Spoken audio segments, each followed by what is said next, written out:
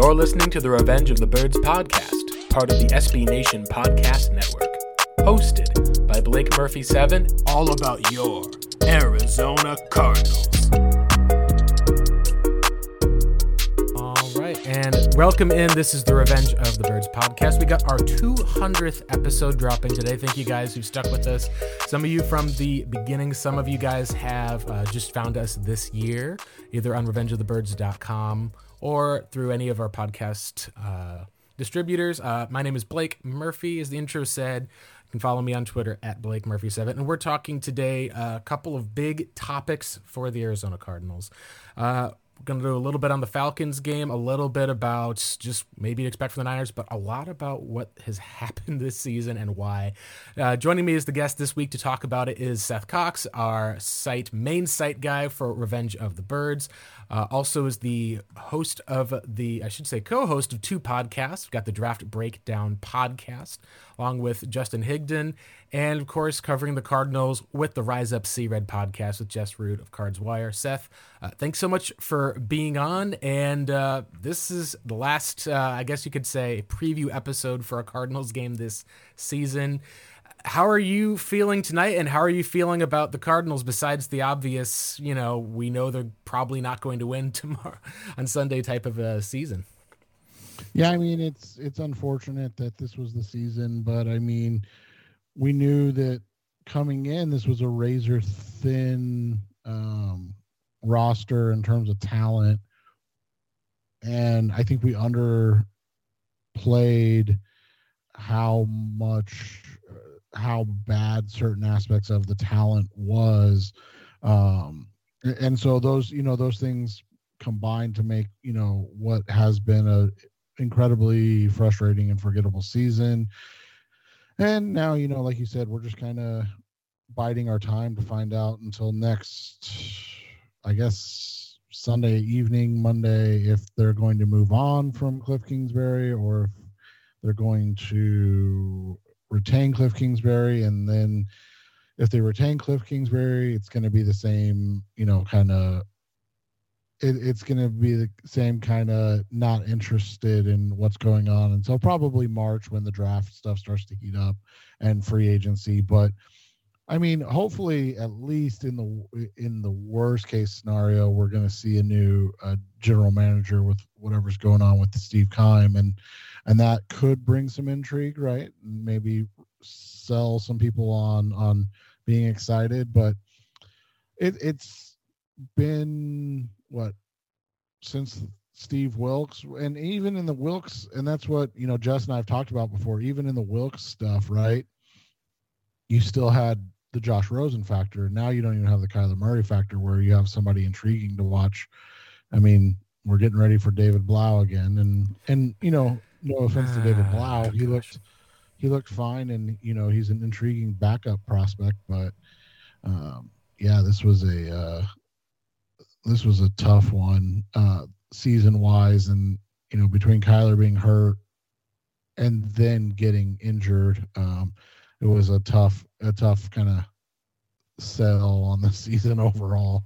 Yeah, I think, and I remember this when I went and met with Jess. I believe it was after the red-white practice. Just got together, talked a bit, and we both had kind of the same sentiment that all anyone we could read would talk about was how Cliff Kingsbury was on this list of most likely coaches to be fired, and we were like, he just got an extension, and I think I even painted a picture and said, all right, here's the area I could see.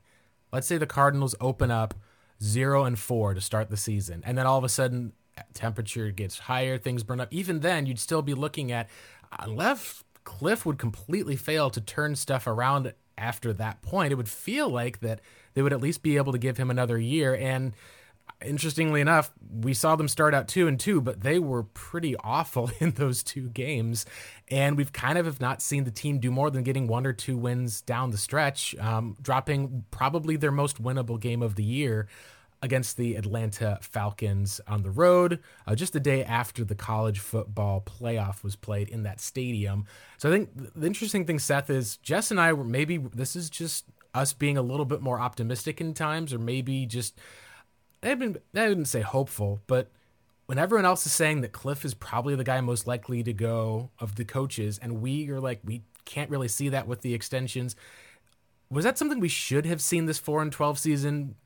Coming into week 18, obviously there's still one game to go, but kind of a spot of what was it that we were missing, and how much of that do you think comes down to that we just really didn't feel like the team's bottom was going to fall out that bad, or were there a lot of warning signs that we probably should have keyed in to know that the Cliff Kingsbury extension was not probably going to pan out? And, you know, even if he does, like you said, stick around with the team, it's really, really difficult to see a place where a guy like Cliff kind of gets new coaches around him. And unless things get righted in a hurry, it doesn't feel like it's going to be long lasting for the most part, especially if Kyler Murray misses the first part of the season and the team is not able to get back into playoff contention.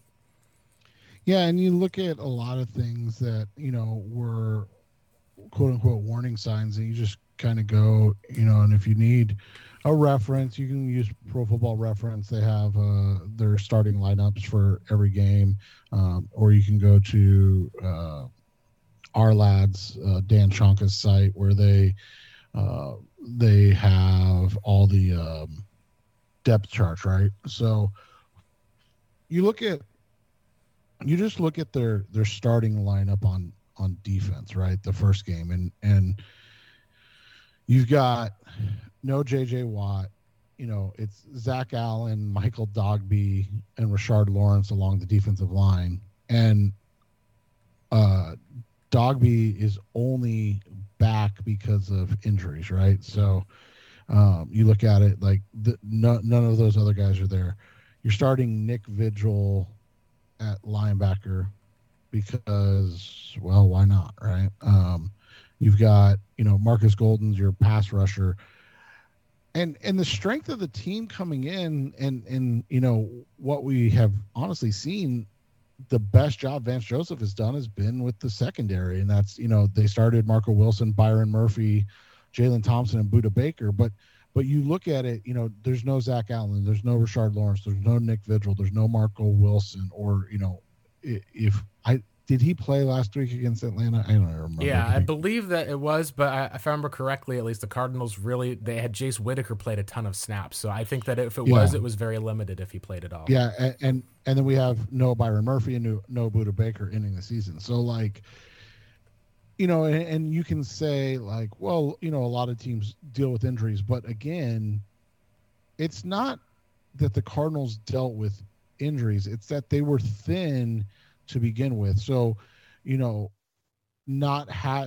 really not having any talent outside of Zach Allen and JJ Watt rushing the passer on the front seven, really not having anything in you know, of at the linebacker position. I mean, you just needed growth from both Zaven Collins and Isaiah Simmons, and we've seen that Simmons really isn't a linebacker. I mean, he's just not. That's not his strength. You know, and so you look at all these things, and then you look at now, like, who you're starting and what your starters look like. And, you know, again, when a 33-year-old about to retire JJ Watt's your clearly best front seven player, that's an issue. And that's not a shot at JJ Watt. He's had a very good season. And if he was on a good team, I don't think there's much of a doubt that he's probably in the Pro Bowl. Yeah, he might make it with an alternate just because of the situation and because of the production. Like, it's not that you would just be shooing a guy with 2 sacks in on his last legs just as like a mercy thing. Like, he would be able to qualify potentially if the right people were like pulling out ahead of him. And that's something that's, I think, tremendous. You guys obviously talked about this is kind of his swan song type of a season that he wanted to have to go out on a high note. It's just unfortunate that you're not seeing that as the type of swan song in like a Super Bowl victory or something like the Peyton Manning or a Ray Lewis type of a situation. Yeah. And so that's just, I mean, so you look at it from there, and then you go to the offensive line, which is the other thing, right? And DJ Humphries isn't here. Rodney Hudson isn't here. Will Hernandez missed, I want to say, 7 or at least half the season. And then Kelvin Beachum, you know, we talked about the other day, that dude shouldn't even be playing. He's just trying to gut it out. Like, he's legitimately just trying to get through it because it's a, you know, point of pride that he's the only starter that's made it through the season. And, And so that's the thing is like you came in razor thin and you lost all these players. You lost all these guys. I mean, obviously the Murray one was the one that told everybody it was over. But, you know, losing Zach Allen, losing a Rashard Lawrence, who's truly, really the only nose tackle on this team, losing a Byron Murphy, who is developing into a true type of lockdown corner, like those things all mattered. And it's one of those situations. The talent they had was never a talent where you were going to be like, oh, they're going to compete for a Super Bowl. But the talent they had, you were like, I could see them, you know, contending, especially this season in the NFC. I can see them contending for a playoff spot, right? Like I could see them competing at that 7 or, you know, that 8-8 right now, going into the last week where they've got to win this game against San Francisco to make the playoffs. And yeah, you would be disappointed at 8-9, but you were in it till the end. And that's 3 of 4 seasons for Cliff, where you're either in the playoffs or in contention into the last week. And the Kyler injury just basically put the kibosh on that. And it just made it impossible. And so that's the thing, man, is like when you come in with a razor thin margin, everything has to go right, and you just can't expect everything to go right in an NFL season. Yeah, and one of the things you're bringing up also that reminds me too of, I did check at least, it was Christian Matthew and then Jace Whitaker playing the 59 snaps at least with the injuries, where Jalen Thompson, Simmons, and Zaven Collins all got dinged up during the game. And so then you're talking about a 6th round rookie and a guy who is probably just got a spot carved out that he just lives in on the Cardinals practice squad. It seems like to be elevated for either special teams or some other need. I think a lot of what's unfortunate about this team, like you said, is that you felt like on paper they had a lot of talent to be able to compete. And while they didn't really have all that talent together at the same time, it really kind of goes into a lot of with the offseason in some cases and how they kind of treated some of it. I know that we've been able to hear from, based on the Weinfitz ESPN article, that Keim wasn't in the building as much as maybe in the past. The Cardinals, you'd feel like you'd go days by at that hearing areas. They went into this year with 3 tight ends that they needed to basically bring in because they didn't have anyone on the roster. You mentioned obviously like Lawrence going down, of really just having him and Lecky Fotu. Even at cornerback, you know, you can talk about how Byron Murphy and Antonio Hamilton, your 2 starters, are both going to be free agents at the end of the year. And, you know, we haven't even talked about JJ or 5 of the guys on the offensive line basically being either in the last year of their deal. It feels like a lot of the areas of the Cardinals and how they constructed this roster was a very win now type of roster. And that's probably part of when you do see a bunch of injuries like that happen, you realize that there wasn't as much long-term planning and growth for the team moving forward. And some of that I think falls onto Steve Keim saying you got to go for it every year, but a lot, you got to feel like it does fall onto Michael Bidwell to actually kind of commit to a rebuild that, if we're going to be honest, he probably didn't even commit to, even when they did bring in Cliff to be able to go with a new quarterback, because I don't know if they were fully going to actually start from scratch with a rookie moving in. They were probably just hoping that they could fix the offense, get a couple things there, and get back right to winning. And it feels like that's a huge question, I think, with the team moving forward is this you got to buy a new car? Like, this is broken, or do you try to keep repairing some stuff and move on? And I think a lot of Cardinals fans have wanted this to be a rebuild, but is that taking it a step too far? No, I think it's been the need for a rebuild has been there. And that's the thing, is when you have a quarterback talent like Kyler Murray, you can buy yourself a down year and still potentially, you know, like I said, compete. You may not compete for a Super Bowl, and hell, who knows this year? I mean, with how bad everything is, who knows what you would get. Yeah, we may have Super Bowl MVP Brock Purdy end up becoming a thing just with how play has been the last few weeks. Right, and so you just look at it, and you should have been able to realistically put together, a team over the last 2 seasons that competed. Now I always try to give them benefit of the doubt. There's some things that they could not control. Obviously the injuries to Rondell Moore, the suspension of DeAndre Hopkins, those type of things. But when you look at certain aspects, there's things that just are perplexing if you're an Arizona Cardinals fan or any fan. And the lack of attention to offensive line in terms of drafting and developing. And people always say, well, they always draft 2 or 3 linemen. Yeah, but on day 3, and those guys, realistically, the chances of them being successful are slim to none. Their only investment along the offensive line in the last 7 years has been DJ Humphries, and then a guy in Josh Jones who's playing really well now that he's getting an opportunity. And he rode the bench for a couple of years, and as a result, you've got DJ Humphries locked up on a new contract when that may have been a natural place to be able to take a young talent, plug him in, move on, and then be able to benefit by suddenly now you can sign another tackle either in free agency or bring someone else in if you want to, and be able to allocate that money to someone who's, either going to have some fresh juice or get a 1-year deal, see if the guy's able to stick. It just has kind of been that type of area of, it feels like the Cardinals get very close with some areas and degrees, but it also feels like that the whole picture has not quite been there. And I like to think of it kind of getting summed up with the biggest non-move, I think, for the Cardinals this year, which was that they didn't really have a backup plan behind Rodney Hudson. And a lot of that comes down to, you kind of can see the pieces of a plan. Like, all right, you get your receiver, you weren't going to draft a rookie, you got Marquise Brown. All right, cool. He ended up being probably, I'd say, a great value for the trade. Obviously, there's injury, but up until that point, he showed that he could probably be a number 1 receiver with Kyler Murray. You get to round 2, and they take a tight end, and I think it's interesting to go, hey, like, I understand the lack of developing or bringing in a tight end. Zach Ertz is 32.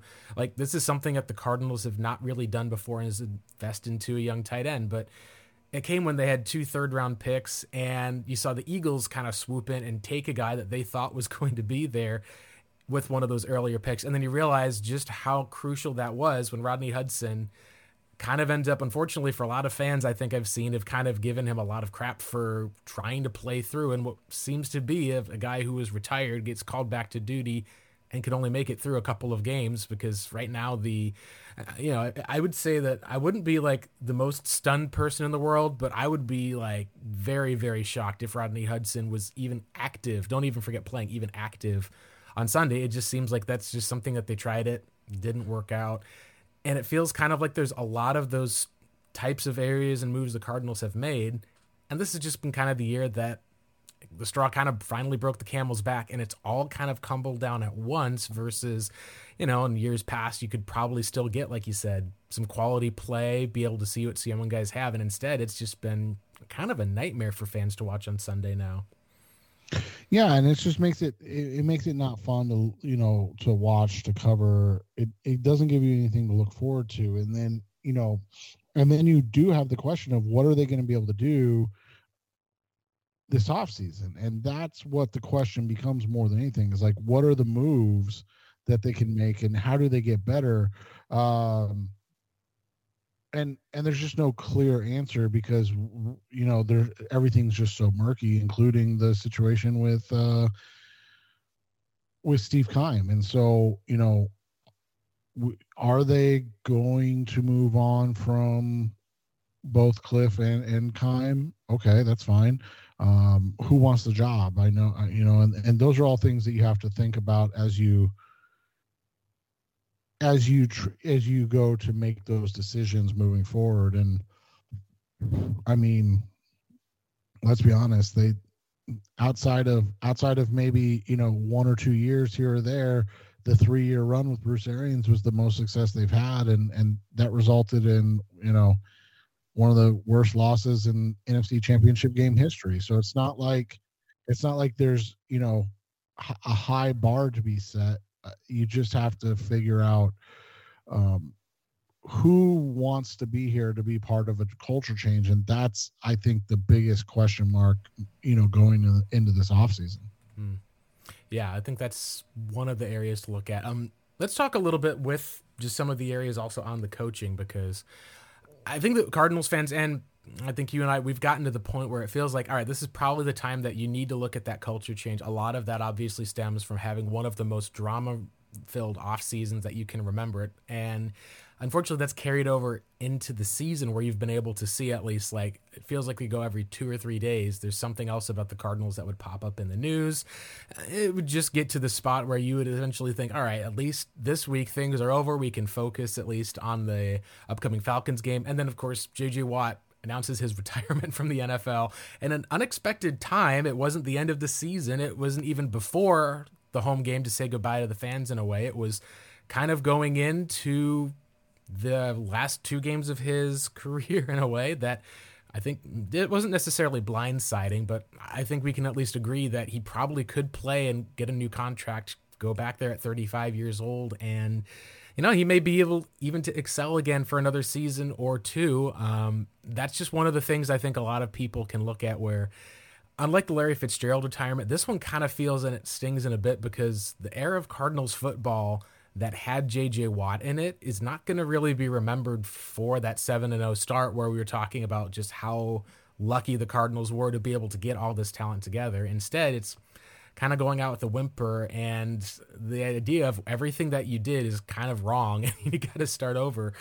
I feel like that's just unfortunate, at least for not just, I think, the fans who are watching the game, but I feel at least for the players in a way, because it is something where, if you think about how hard it is for a fan to actually sit through, like you said, for us to go through one home team win in the last calendar year, it's got to be even harder for the players and the people who are there. And that's part of where I think that reset is something that's just needed, if nothing else, just to be able to get a spark of hope into that building for the guys who have, like Budda Baker, been laying it on the line each week.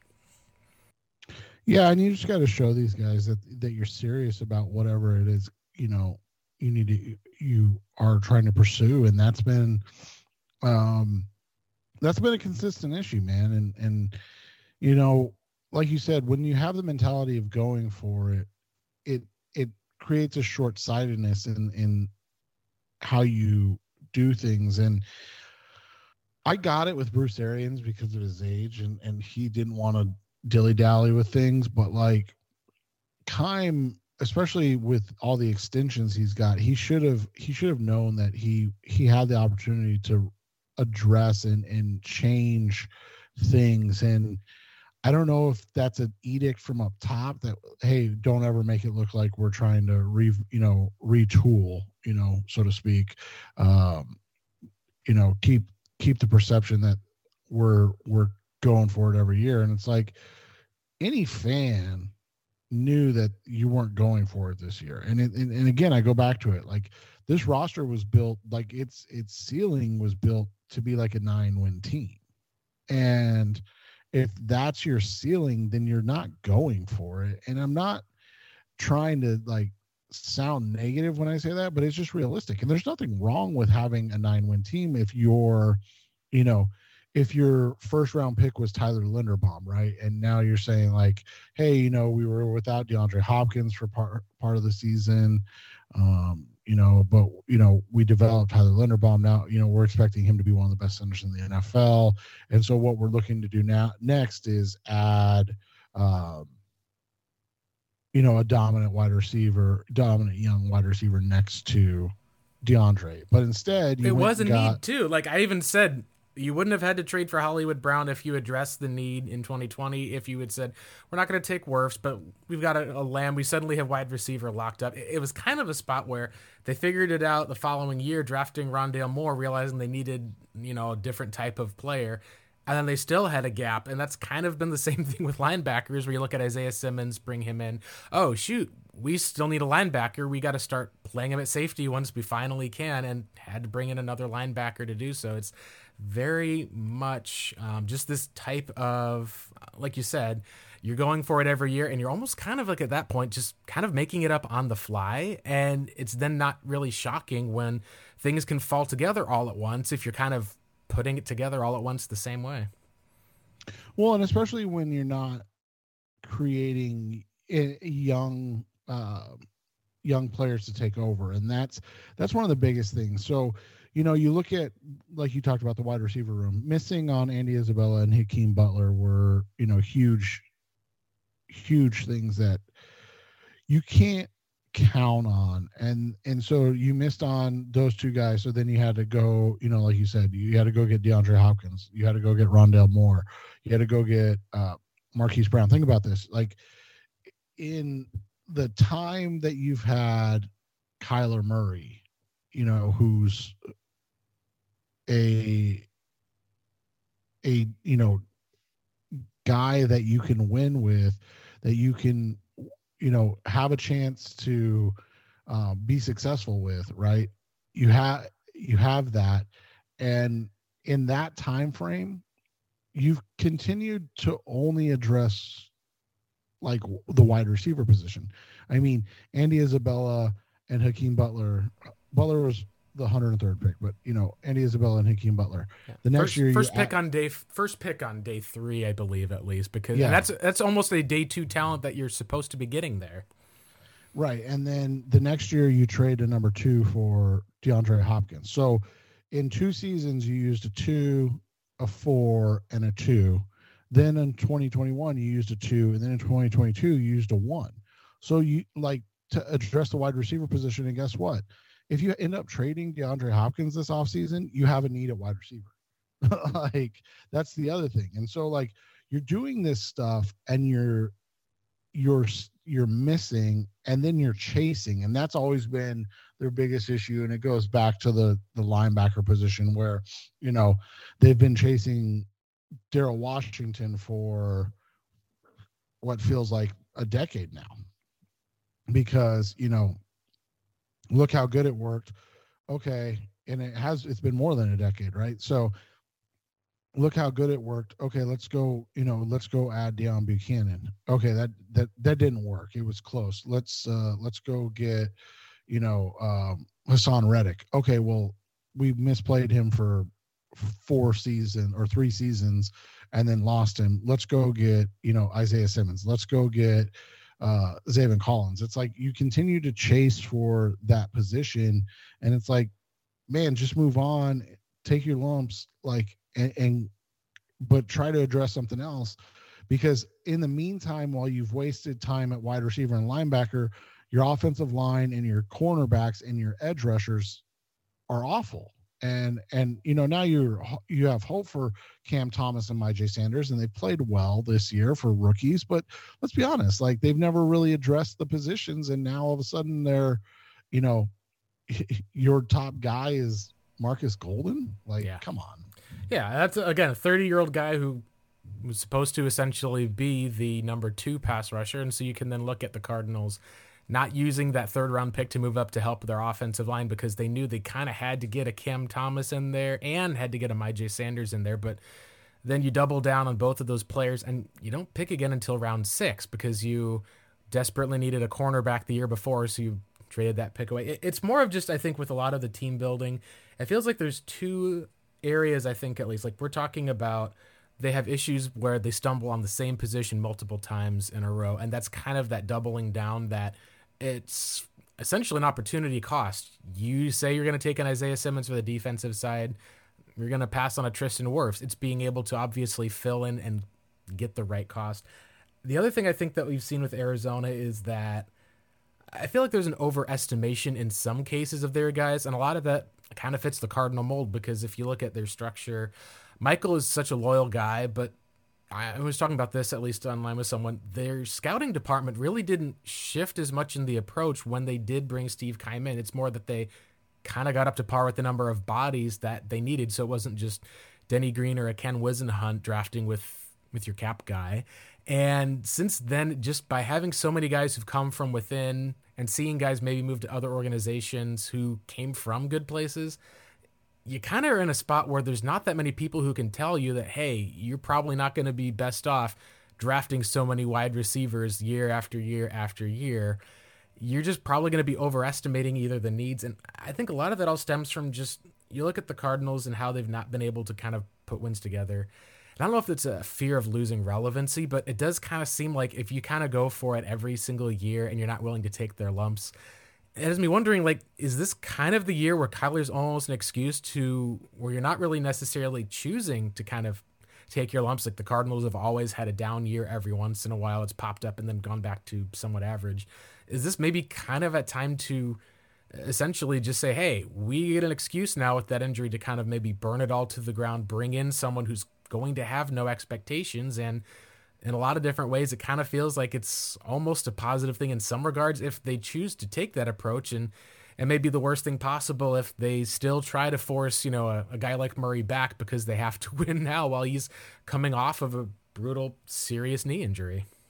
Well, I think the other issue has always been, the idea, to your point, that you have to win every year. And I've talked about this before with, San Francisco, especially with Kyle Shanahan, right? Like you look at Kyle Shanahan's career as a head coach, and he was 6-10 and then 4-12. And there was never this like, oh, this 4-12 is unacceptable, you're fired. Like, think about that. He went 6-10 and then 4-12, and the 49ers were like, no, we got our guy. And then they went 13-3, went to the Super Bowl, right, and lost.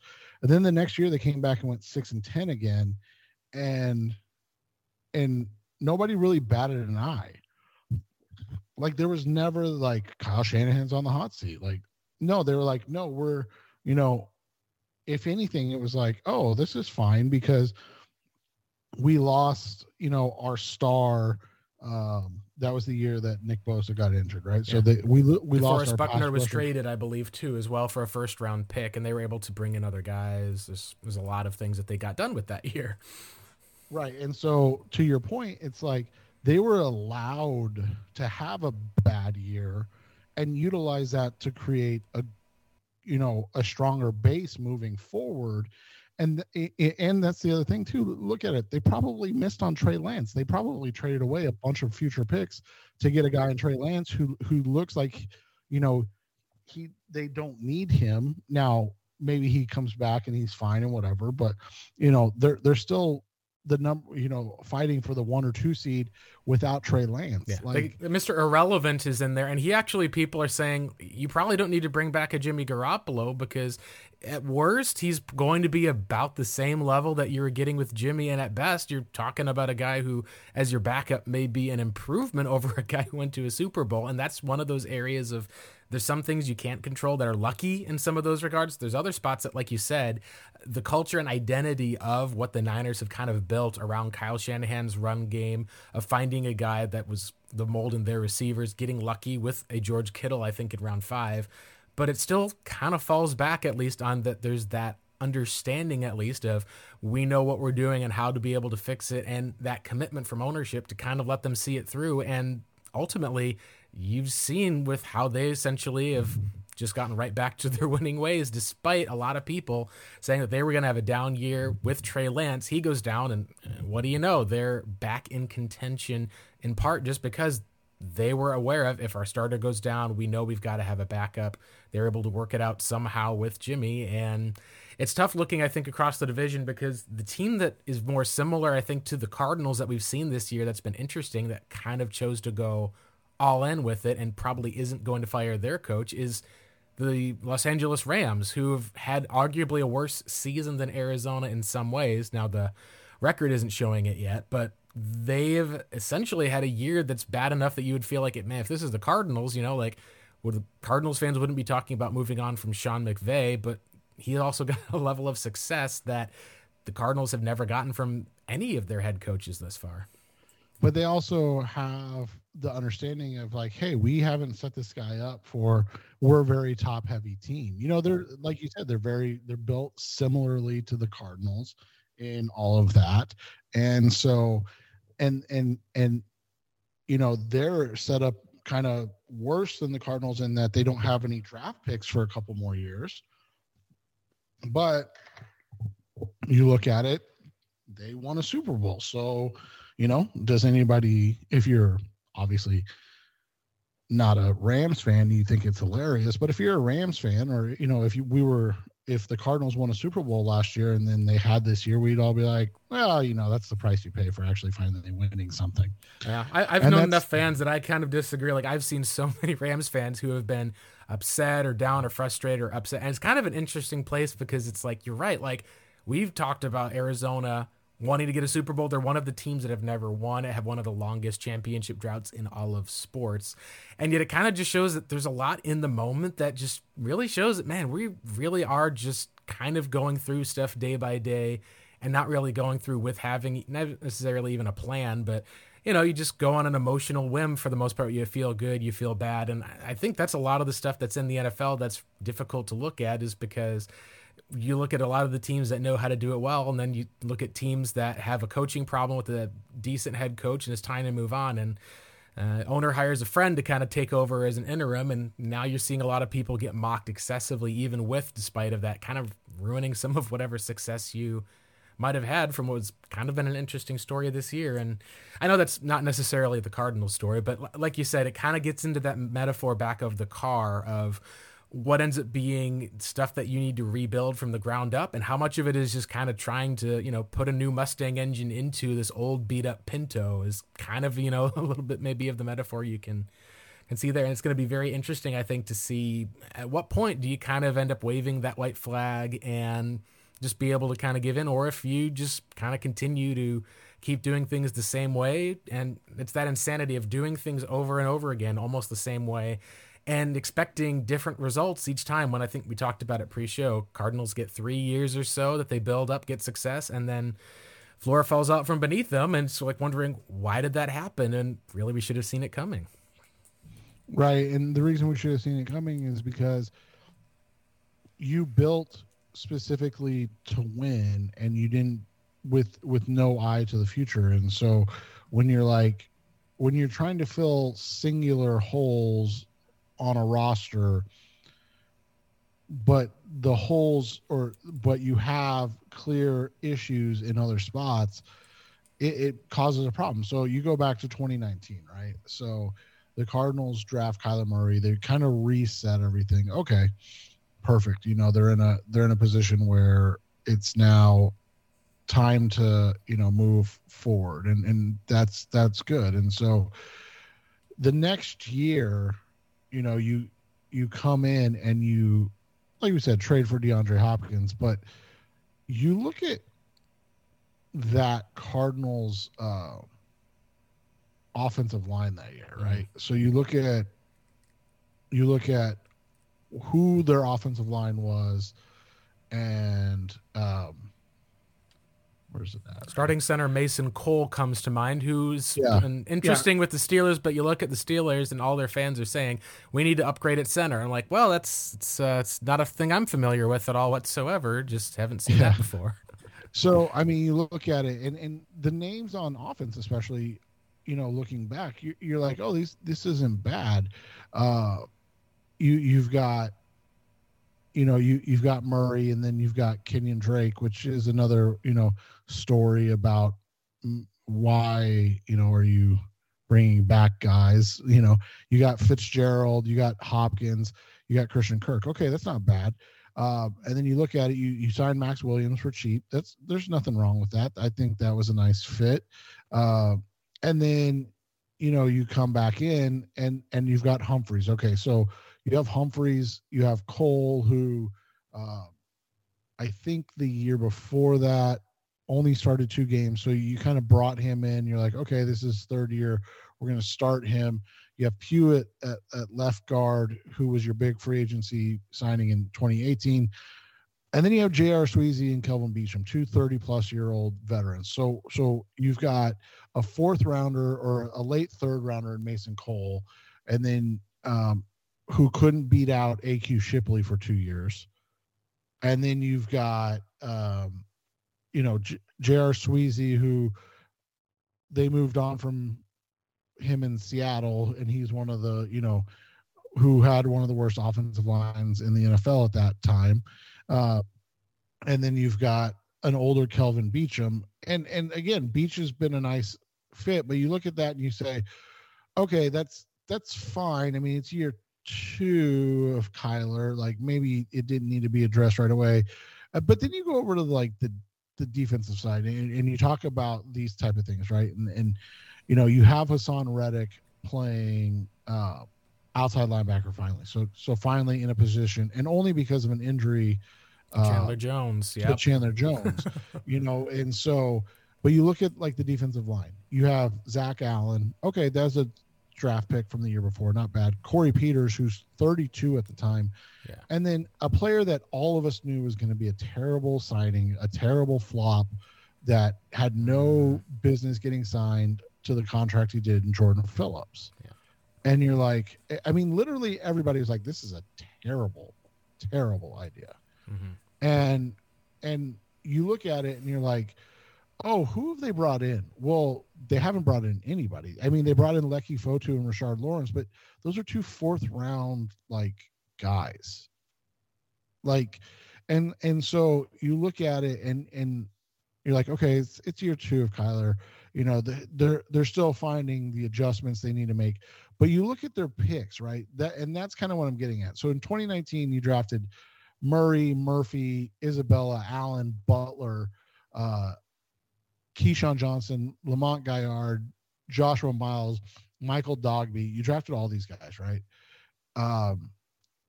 Go to the roster. Murray and Allen are the only 2 starters from the 2019 draft. So you have no other starters from your 2019 draft. And then 2020, obviously, like I said, you traded for DeAndre Hopkins. That's fine.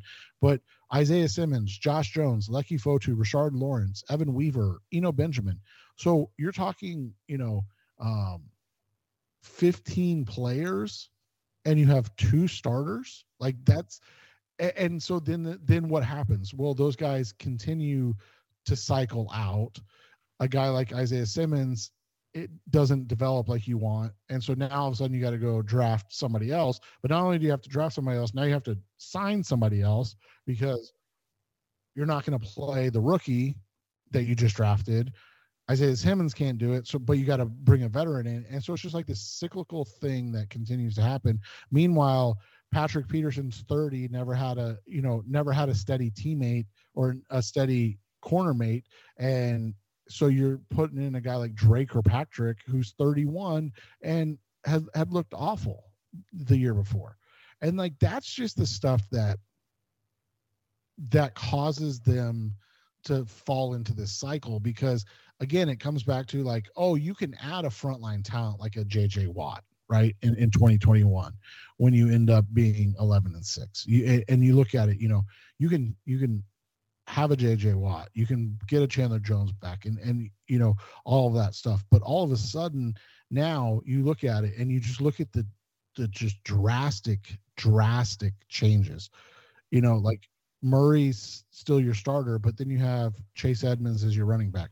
Your wide receivers are still none of the guys you drafted. Yeah. None of them. Outside of Christian Kirk, who was, obviously in the 18 draft. Your offensive line is still none of the guys you drafted other than DJ Humphries. Your defensive line is still only Zach Allen oh no, Zach wasn't starting because they brought in JJ. Sorry. They brought in JJ. Nope. Yeah, Zach Allen didn't start until there were injuries later in the season. That was the first time that we were like, oh, Zach Allen's healthy and he's actually starting to make an impact. This could look good. And then he blows up this year.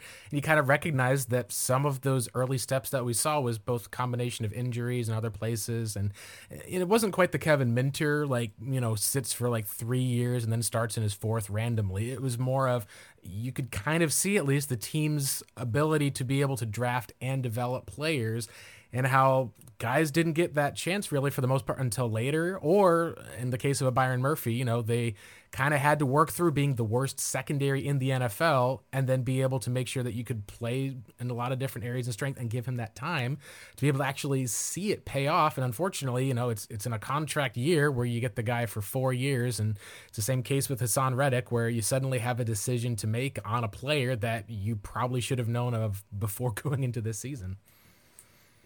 Right. And that's just what it is at this point. And so now you've got, and that's why I said in that 21 season, you look at it, you end up with Byron Murphy, rookie Marco Wilson as your corners, and it's like, yeah, how does that happen for a team that's supposed to be competing? Oh, because you've never addressed the position. Mm-hmm.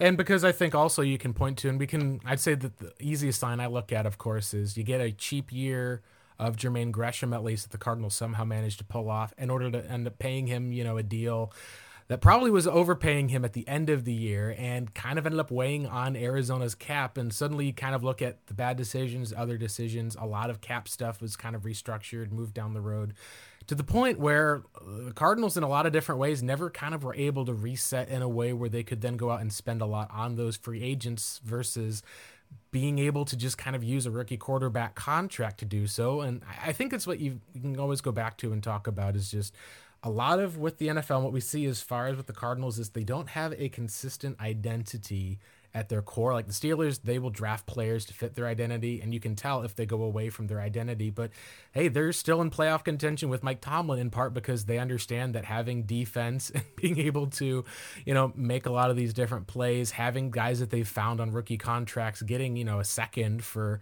a Chase Claypool for the most part, instead of having to pay a guy who's made next to zero impact since maybe I think his first year. It comes down to a lot of the case of the Cardinals have just not really drafted star players. And so as a result, they're having to acquire star players from elsewhere. And I think that's kind of the biggest theme. If I think I look back at this era of Cardinals football is you kind of have a star draft once or twice, but a lot of other teams are able to kind of at least, whether it's finding a larger size star or getting lucky in different ways, they're at least able to find those kind of core role players that are able to fit into some of those cogs of the machine. And it really feels like for Arizona, those guys have been Steve Keim's 1 year free agent signings that turn into something more, or hey, and that didn't work out, with signing a right tackle, or so let's go out and sign Justin Pugh to a 4-year deal. And it's kind of been that case, I think, of like you can say of when you don't draft star players and kind of replenish that talent, you're always making trades, always paying guys. At some point, we've seen it catch up with the Rams this year, and they don't have any draft picks left. For the Cardinals, fortunately, they never went all in as far as draft picks go, but then you kind of feel like you almost wish that, if they could have at least committed, at least go and commit forward if you're going to go through versus, all right, we're going to give up a 4th for Marco Wilson, a 5th for Zach Ertz, who's on a different team. It really does kind of feel like there's that tentativeness of the Cardinals to never truly want to, I guess you could say, just flush the team for a season and be able to kind of commit to whatever that identity is. And I think that ties into the coaching stuff as well for how disjointed it's been at the coaching spots. Well, not just that, but I think your point about what is the identity of this team, and you brought in a coach who was supposed to implement an identity, and let's be honest, it just never, for whatever reason, and you and I have theories, and once if Cliff gets let go, we can have those conversations. But the reality is the identity never took hold, and so for that to happen, it's like that comes back to something we've talked about before about it's really hard to have an identity when your coach is not able to make coaching and personnel decisions. And so there was it just seemed like the further away it got from 2019, the further away Cliff and Keim got on in terms of being on the same page. And then, like you said, with the ESPN report that he's not able to, or he's not in the building as much. Now all of a sudden you've got the reality of like, oh, well, then who's making the decisions? How are these things happening? And it just, I mean, all of a sudden it just means to me that this was just not a sustainable situation. But at the same time, you couldn't just blow it up after an 11-win season because you're the Cardinals, and let's be honest, you had never had an 11-win season, or you hadn't had one since 2015. It was only your second 11-win season ever. Right. And I remember that time. I think I remember talking. We went to like the same weight loss like treatment center, at least as Vince Marotta, Dan Bickley talked to them a little bit during then. And I remember that Vince said, "What do you think about the contract extensions?" And I said, "I think that Michael's trying to fit Cliff, Keim, and Kyler together." And I think that you're trying to fit those together, but it's like a jigsaw puzzle, and those pieces you can squeeze all you want. It's just not going to fit long term. And I just didn't think that it was going to fall apart at least so quickly for each of them. I thought it was going to be more of a, all right, we're getting the end of year 2. This probably isn't working as much type of deal. And maybe some of that even falls onto, we can talk about the coaching, since that's something I know has been interesting as far as that's going to be the hottest topic, I think, for Cardinals fans this week. There's not as much to talk about with the game because the Niners are playing for something and the Cardinals are trotting David Blau out there and probably very few other people on their team, given the extensive injury report. I think another thing to talk about with, and maybe this goes in with the coaching staff, is on one hand, you can say, yeah, Cliff wasn't really given the guys that he needed in a lot of ways, or there wasn't as much, I guess you could say, building around the identity he was going to bring. But on the other hand, you take a look at like that first Detroit Lions game, some of the other places, and even look at, like, I argued and said, hey, they're probably trying to find a mini CeeDee Lamb and a mini Hollywood Brown in how they drafted Andy Isabella and Hakeem Butler.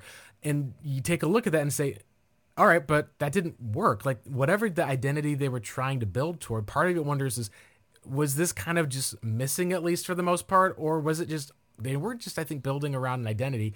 The question is, how much of it was the Cardinals' fault and how much of it was a bad identity? And we can tie this in, I think, to how people just looked at that Cardinals job after 2018. We're like, who in the world is going to take this job? Who's even going to be Cliff's defensive coordinator? Who's going to follow with this unprecedented type of hire? And I think for a lot of people, Cliff, if you look at it accurately, may have overperformed in some cases, but that kind of is what ties into with the coaching. And you can say a lot of stuff this season's been injuries and bad luck, but there's been a lot of, I think, issues that people have looked at with the Cardinals coaching that seems to be part of the measure of why people are looking at being beneficial, perhaps, if the Cardinals move on one way or another.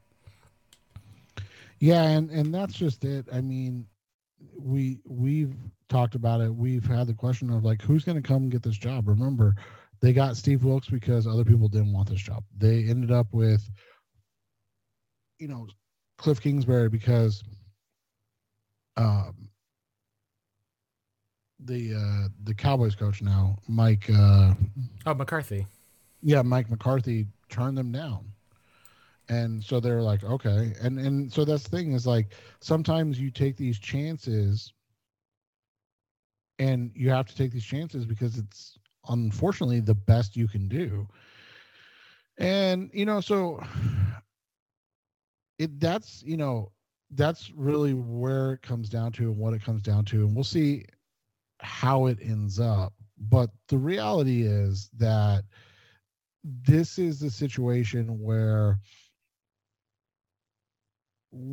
you mentioned it before. They brought out, or they brought or hired Keim from within, and didn't really do much to change how the inner workings of the Arizona Cardinals were run.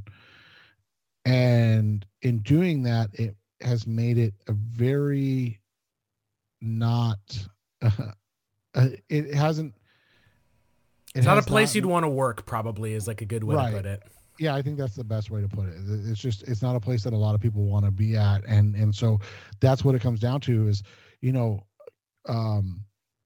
old partner, Johnny Venerable, tweeted out the other day, the Arizona Cardinals need to come away with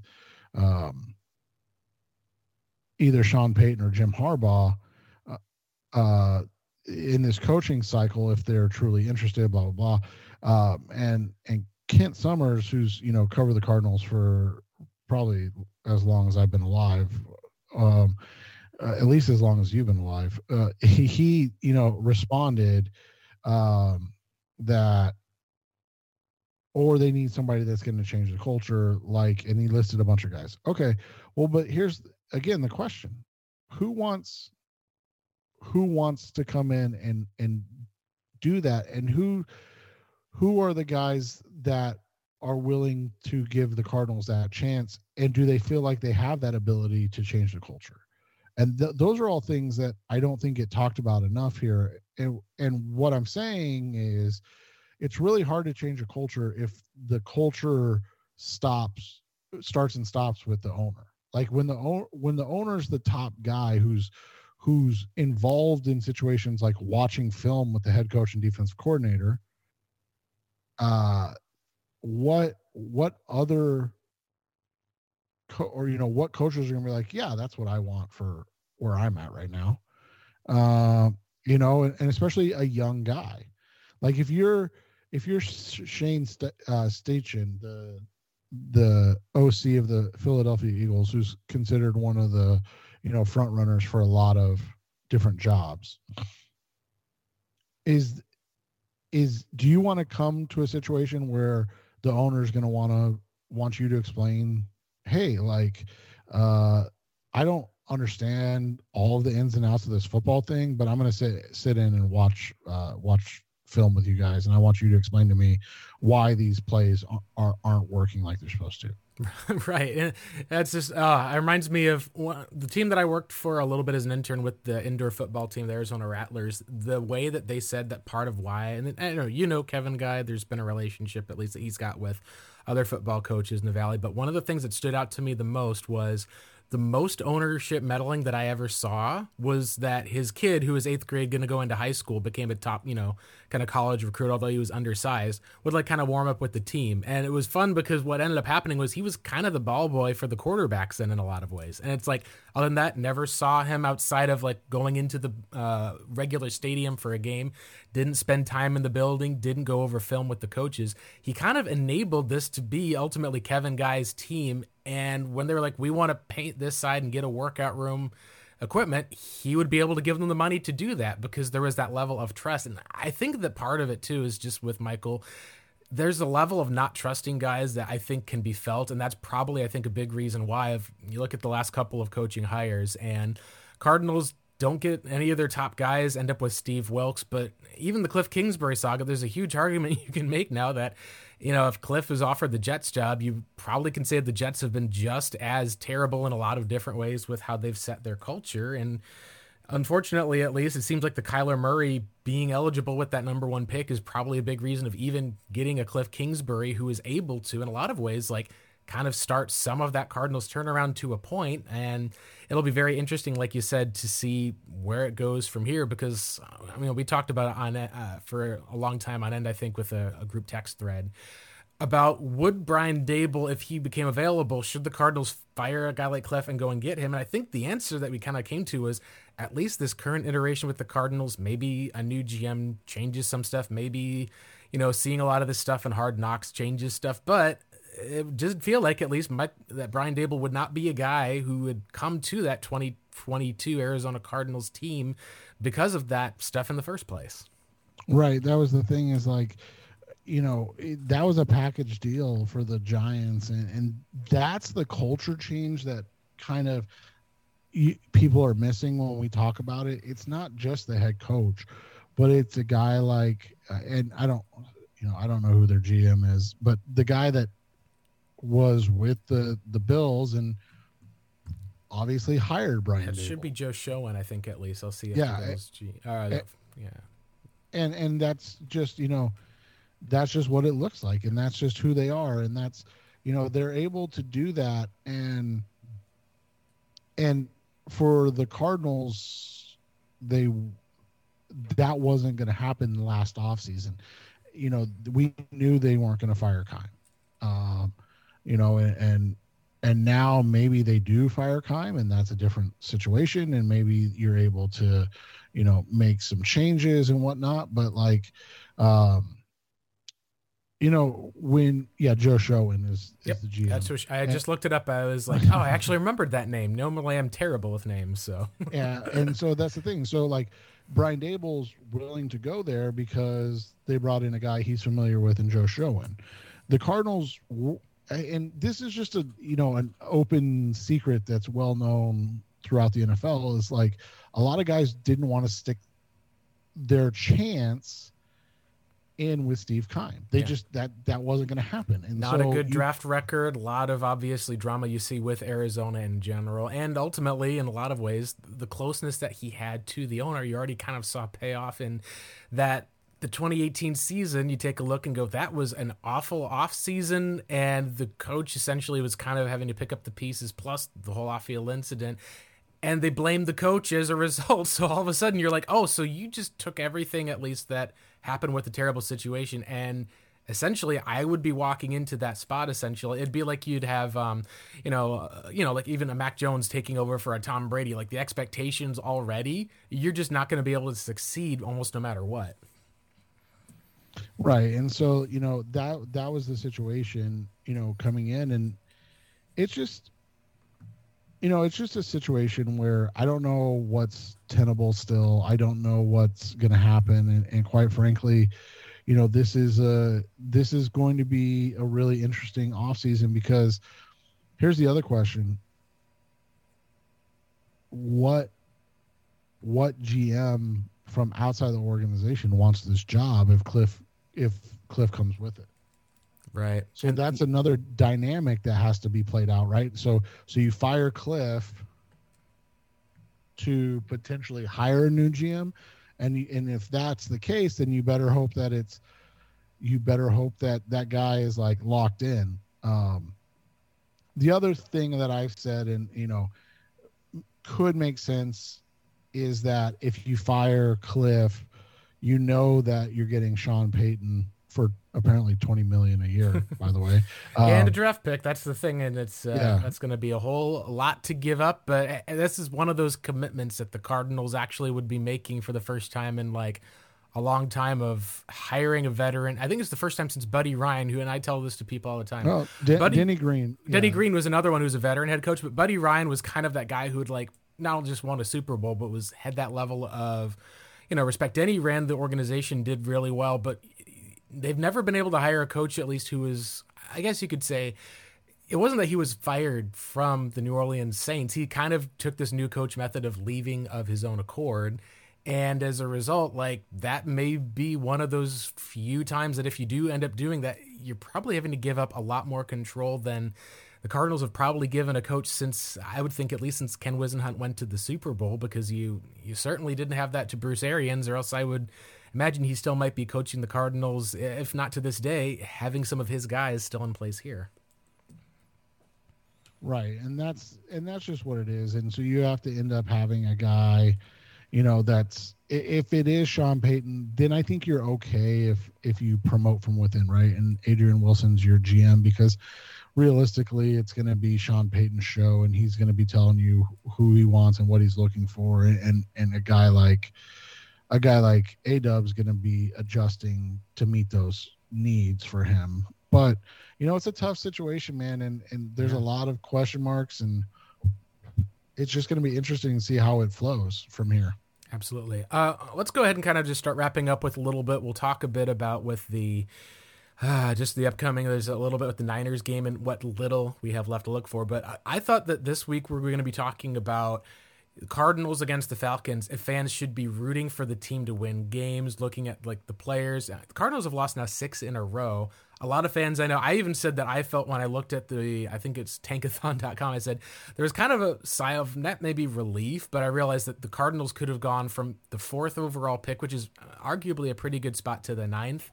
And in a lot of cases, it's weird because you don't want to lose to necessarily say that that's going to help you build a winning culture. I thought that was going to be the big topic. Instead, there was just this kind of growing push from a lot of people and the fans about wanting to move on from DeAndre Hopkins, about having to be able to trade him. And I did some research and saw that he's got a no trade clause, but it was also kind of a weird area of, this is kind of considered one of the greatest draft trades of all time, or I should say trades in general, of just David Johnson and a second and a ham sandwich for Hopkins. And we saw the impact almost immediately for the Cardinals and the Texans. I just think that Hopkins, obviously, since he's got that no trade clause, it may be more his decision if he wants to stay with the Arizona Cardinals. But I thought it was fascinating to see how, and maybe this is something that I've seen with a lot of Cardinals fans, because it was kind of reminiscent of, in earlier times where Larry Fitzgerald, the loyalty, sticking around. when a player like a Chandler Jones wanted to go and get paid on a different team, it felt like that there's almost this sense of betrayal or this kind of area of wanting guys to be loyal to you in that regard.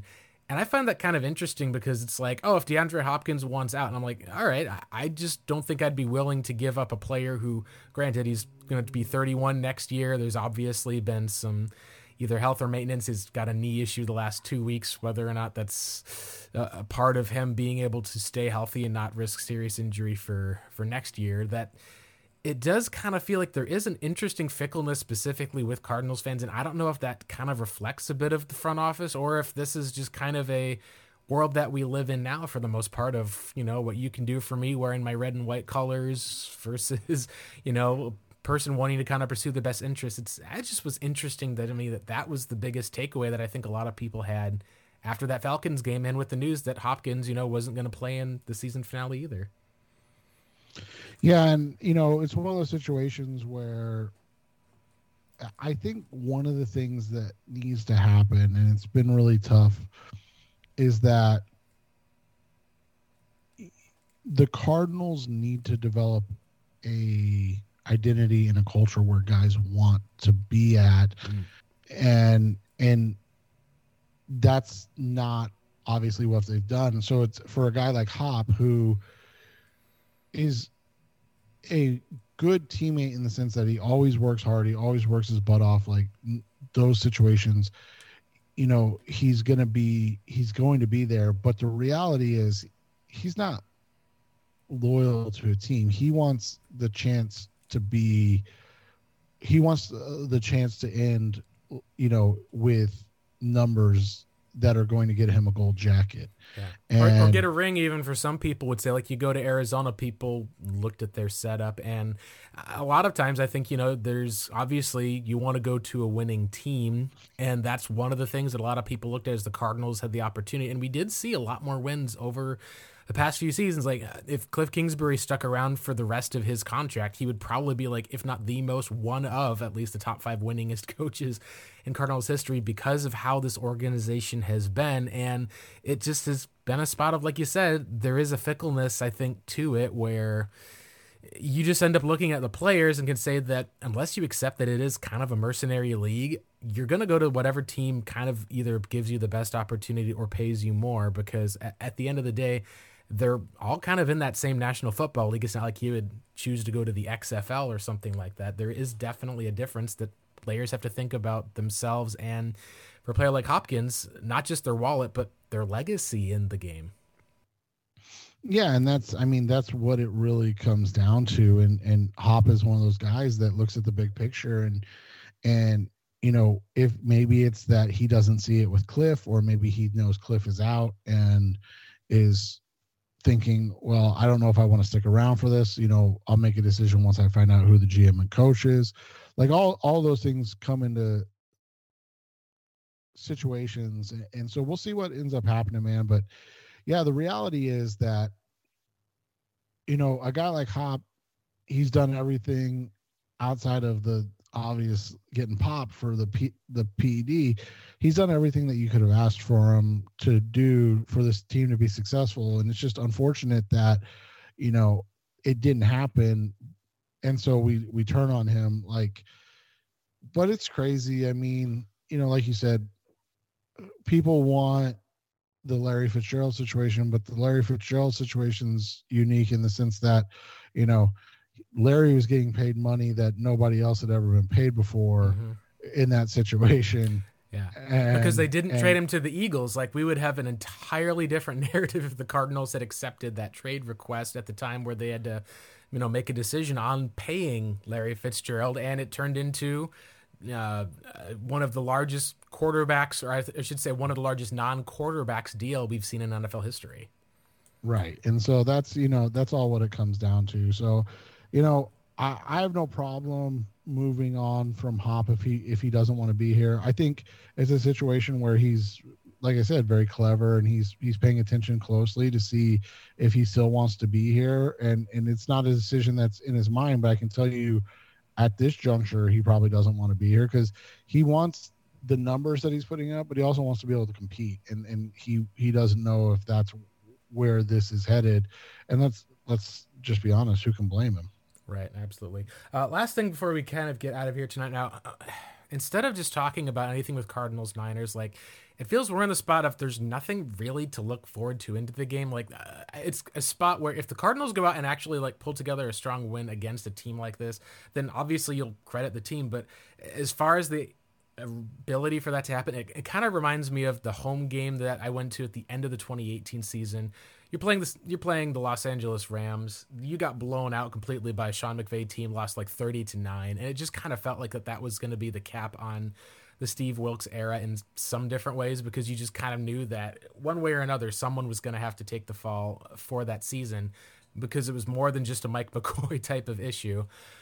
Is there something where when we're looking at this game, where we assume that the Niners are probably going to win, they've got something to play for, it just feels like there would be kind of a crazy thing, as a lot of it is probably going to be looking past this game to Black Monday. So I think the question then is, what kind of do we think happens on Black Monday, but also what kind of should happen on Black Monday? Because in a lot of ways you could argue and say that the Cardinals looking at stability, being able to extend guys, having kind of a commitment to some of those ideas, since they've never given Cliff a shot, it's kind of a spot where in a lot of ways I said, I like Cliff a lot and seen things that he's done. And I had a friend tell me, at least the other day, they said, until I saw Hard Knocks and looked at Cliff, I thought that this was this guy who was like Coach Bro sipping martinis in the back room. And they realized like he's kind of doing his best at what he can do.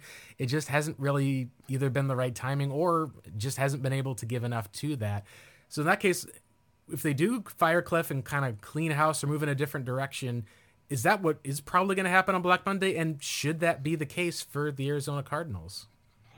You know, I talked with Jess about this. To me, it's seriously is a coin flip, because like I said, there's so much to take into consideration. One, like I said earlier, I don't feel like Cliff's ever gotten to be the guy, right, to like put forward what he wants from this team. And then, you know, but if the GM hire that keeps Cliff is just A-Dub or Quentin Harris, and again, I don't want people to think I'm taking shots at those guys. I think they're fantastic at what they do. They probably, you know, deserve a spot somewhere, but like realistically, until it's someone from the outside, the culture is still going to be the culture, right? Mm-hmm. And so, you know, that's what I come back to is like, if you're wanting a new culture, it's got to be something different. But the reality is too, I don't know who's going to want this job. I don't know who's going to want to come in and try to change this culture. And then I also, quite frankly, don't know if they're, you know, willing to pay the absurd amount that it's likely going to take for them to change that culture. So those are all questions I have. I think, you know, I do think that we'll find out quickly what everybody thought of this situation, good or bad, whether they keep him or not. Like I said, though, I think it's a coin flip, man. I legitimately have no idea. I have no insight to where they're heading with this, because, and I don't know what the correct answer is. That's the other thing. Like, I truly don't know. Yeah, I feel like there's times you can at least tell from just whether it's the fan base or maybe even just from media covering it, there seems to be kind of a spot of, I don't want to say that they kind of make it happen because I don't think that's accurate, but there ends up being a bit of maybe a sense of foreboding or something. And it feels to me like in a lot of different ways that I think that you're right on about what probably should happen. And this is, you know, you can, you know, quote it all you want, but until it actually happens, it makes a difference. But there's the whole Michael Jackson song about like, you know, looking in the man in the mirror, making a change. And I think I agree with you of this is kind of a season where Michael Bidwill's kind of had to take a look in that mirror and realize there's not something that's been very pretty in that Cardinals team that they've spent all these years together and kind of finally assembled like this version of a team to kind of go on and be able to compete the last couple of years. And at most, you kind of have an 11-5 record and a team that's got a lot of regret at the end of all of it. And I think there is going to be some form of a change that's going to have to be made. And maybe you're right about maybe that type of a change isn't something that's going to be possible until, ownership kind of makes some changes or commitments. I've said I would prefer to at least have him go and hire a team president at the end of the season and then kind of make that as the sign of stepping back a little bit, just to kind of make it more public that that's going to be kind of the indication of things changing a little bit by actually handing some of that power over.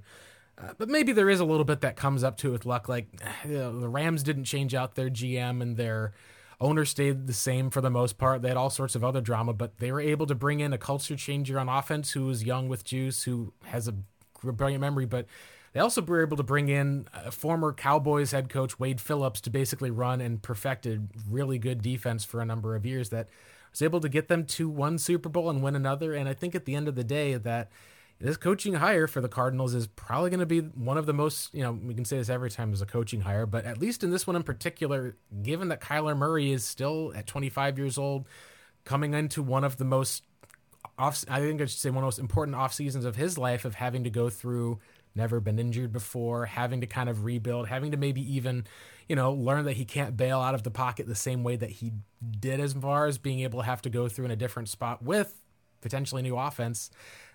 This is going to be like a very, very important hire for the Arizona Cardinals if they do move on from Cliff Kingsbury. And even to that degree, if they keep Cliff, you could say that general manager decision, whether it was A-Dub or Harris, or if they do move on over there, that's going to be just as important, I think. So it is one of those dramatic stories, I think, that, on Black Monday, what I hope for is that the Cardinals go in and we're able to actually see, some things that we could say of starting to change the culture. Yeah, and that's the biggest thing, is they have to figure out what the culture needs to be and where they want this culture to go, and they need to give whoever the head coach is that opportunity to instill the culture he is looking for. And that's the question I have. And if it's Sean Payton, I think that they're going for that. If it's not Sean Payton, I hope they give Cliff the chance to at least instill what he wants and be the culture that he wants, in that situation. Yeah, absolutely. At least we'll see. There's going to be probably other names that pop up for Black Monday, but that will wrap it up for us. It's not the happiest, I think, show or edition, but when you've lost 6 straight and you're going up against a team that's playing for the number 2 seed, it's kind of hard for the most part. I know there's going to be plenty to talk about with this offseason here on the ROTB pod. Before we go, Seth, if you just want to kind of go and shout out, plug some of the work you do. I know you've got a awesome draft breakdown podcast that you do, the original draft breakdown podcast, mind you. For a lot of our listeners, they're going to be listening to draft content almost as soon as the season ends, and we hopefully know who the new coach is. Why don't you go and do a shout out at least to where people can follow you with some of that stuff you do with Justin, as well as your show with Jess?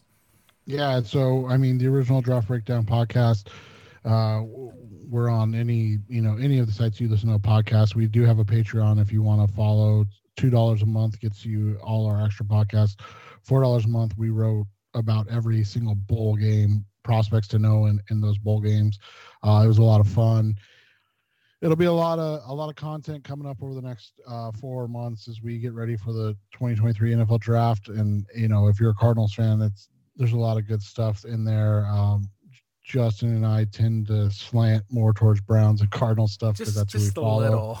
But and then on the Rise Up See Red podcast, Jess and I have been doing it for 9 years now, and it's one of those situations where we just, the things that we talk about on text, we just end up talking about, and for whatever reason, people want to hear what we have to say, and it makes it enjoyable. Yeah, absolutely. Yeah, thanks again for joining, Seth. Always, you can check the workout at Revenge of the Birds. I can also attest to, I've been a subscriber on that Draft Breakdown podcast as well. It's more content, and I read as much draft content as I can when it gets to draft time. You guys have got so much out there for that. It's really an awesome way to be able to get prepped for all the other stuff. But that'll be it for us. You can follow our podcast again at revengeofthebirds.com, as well as on Twitter. Got our show Twitter account. That's at ROTD pod. As always, you can follow me at Blake Murphy7. Drop me a line. Excited to talk about what could be maybe the start of a new era of Arizona Cardinals football, or at least let's hope that it is. For Seth Cox, I'm Blake Murphy. Thanks again for joining us today, and go Cards.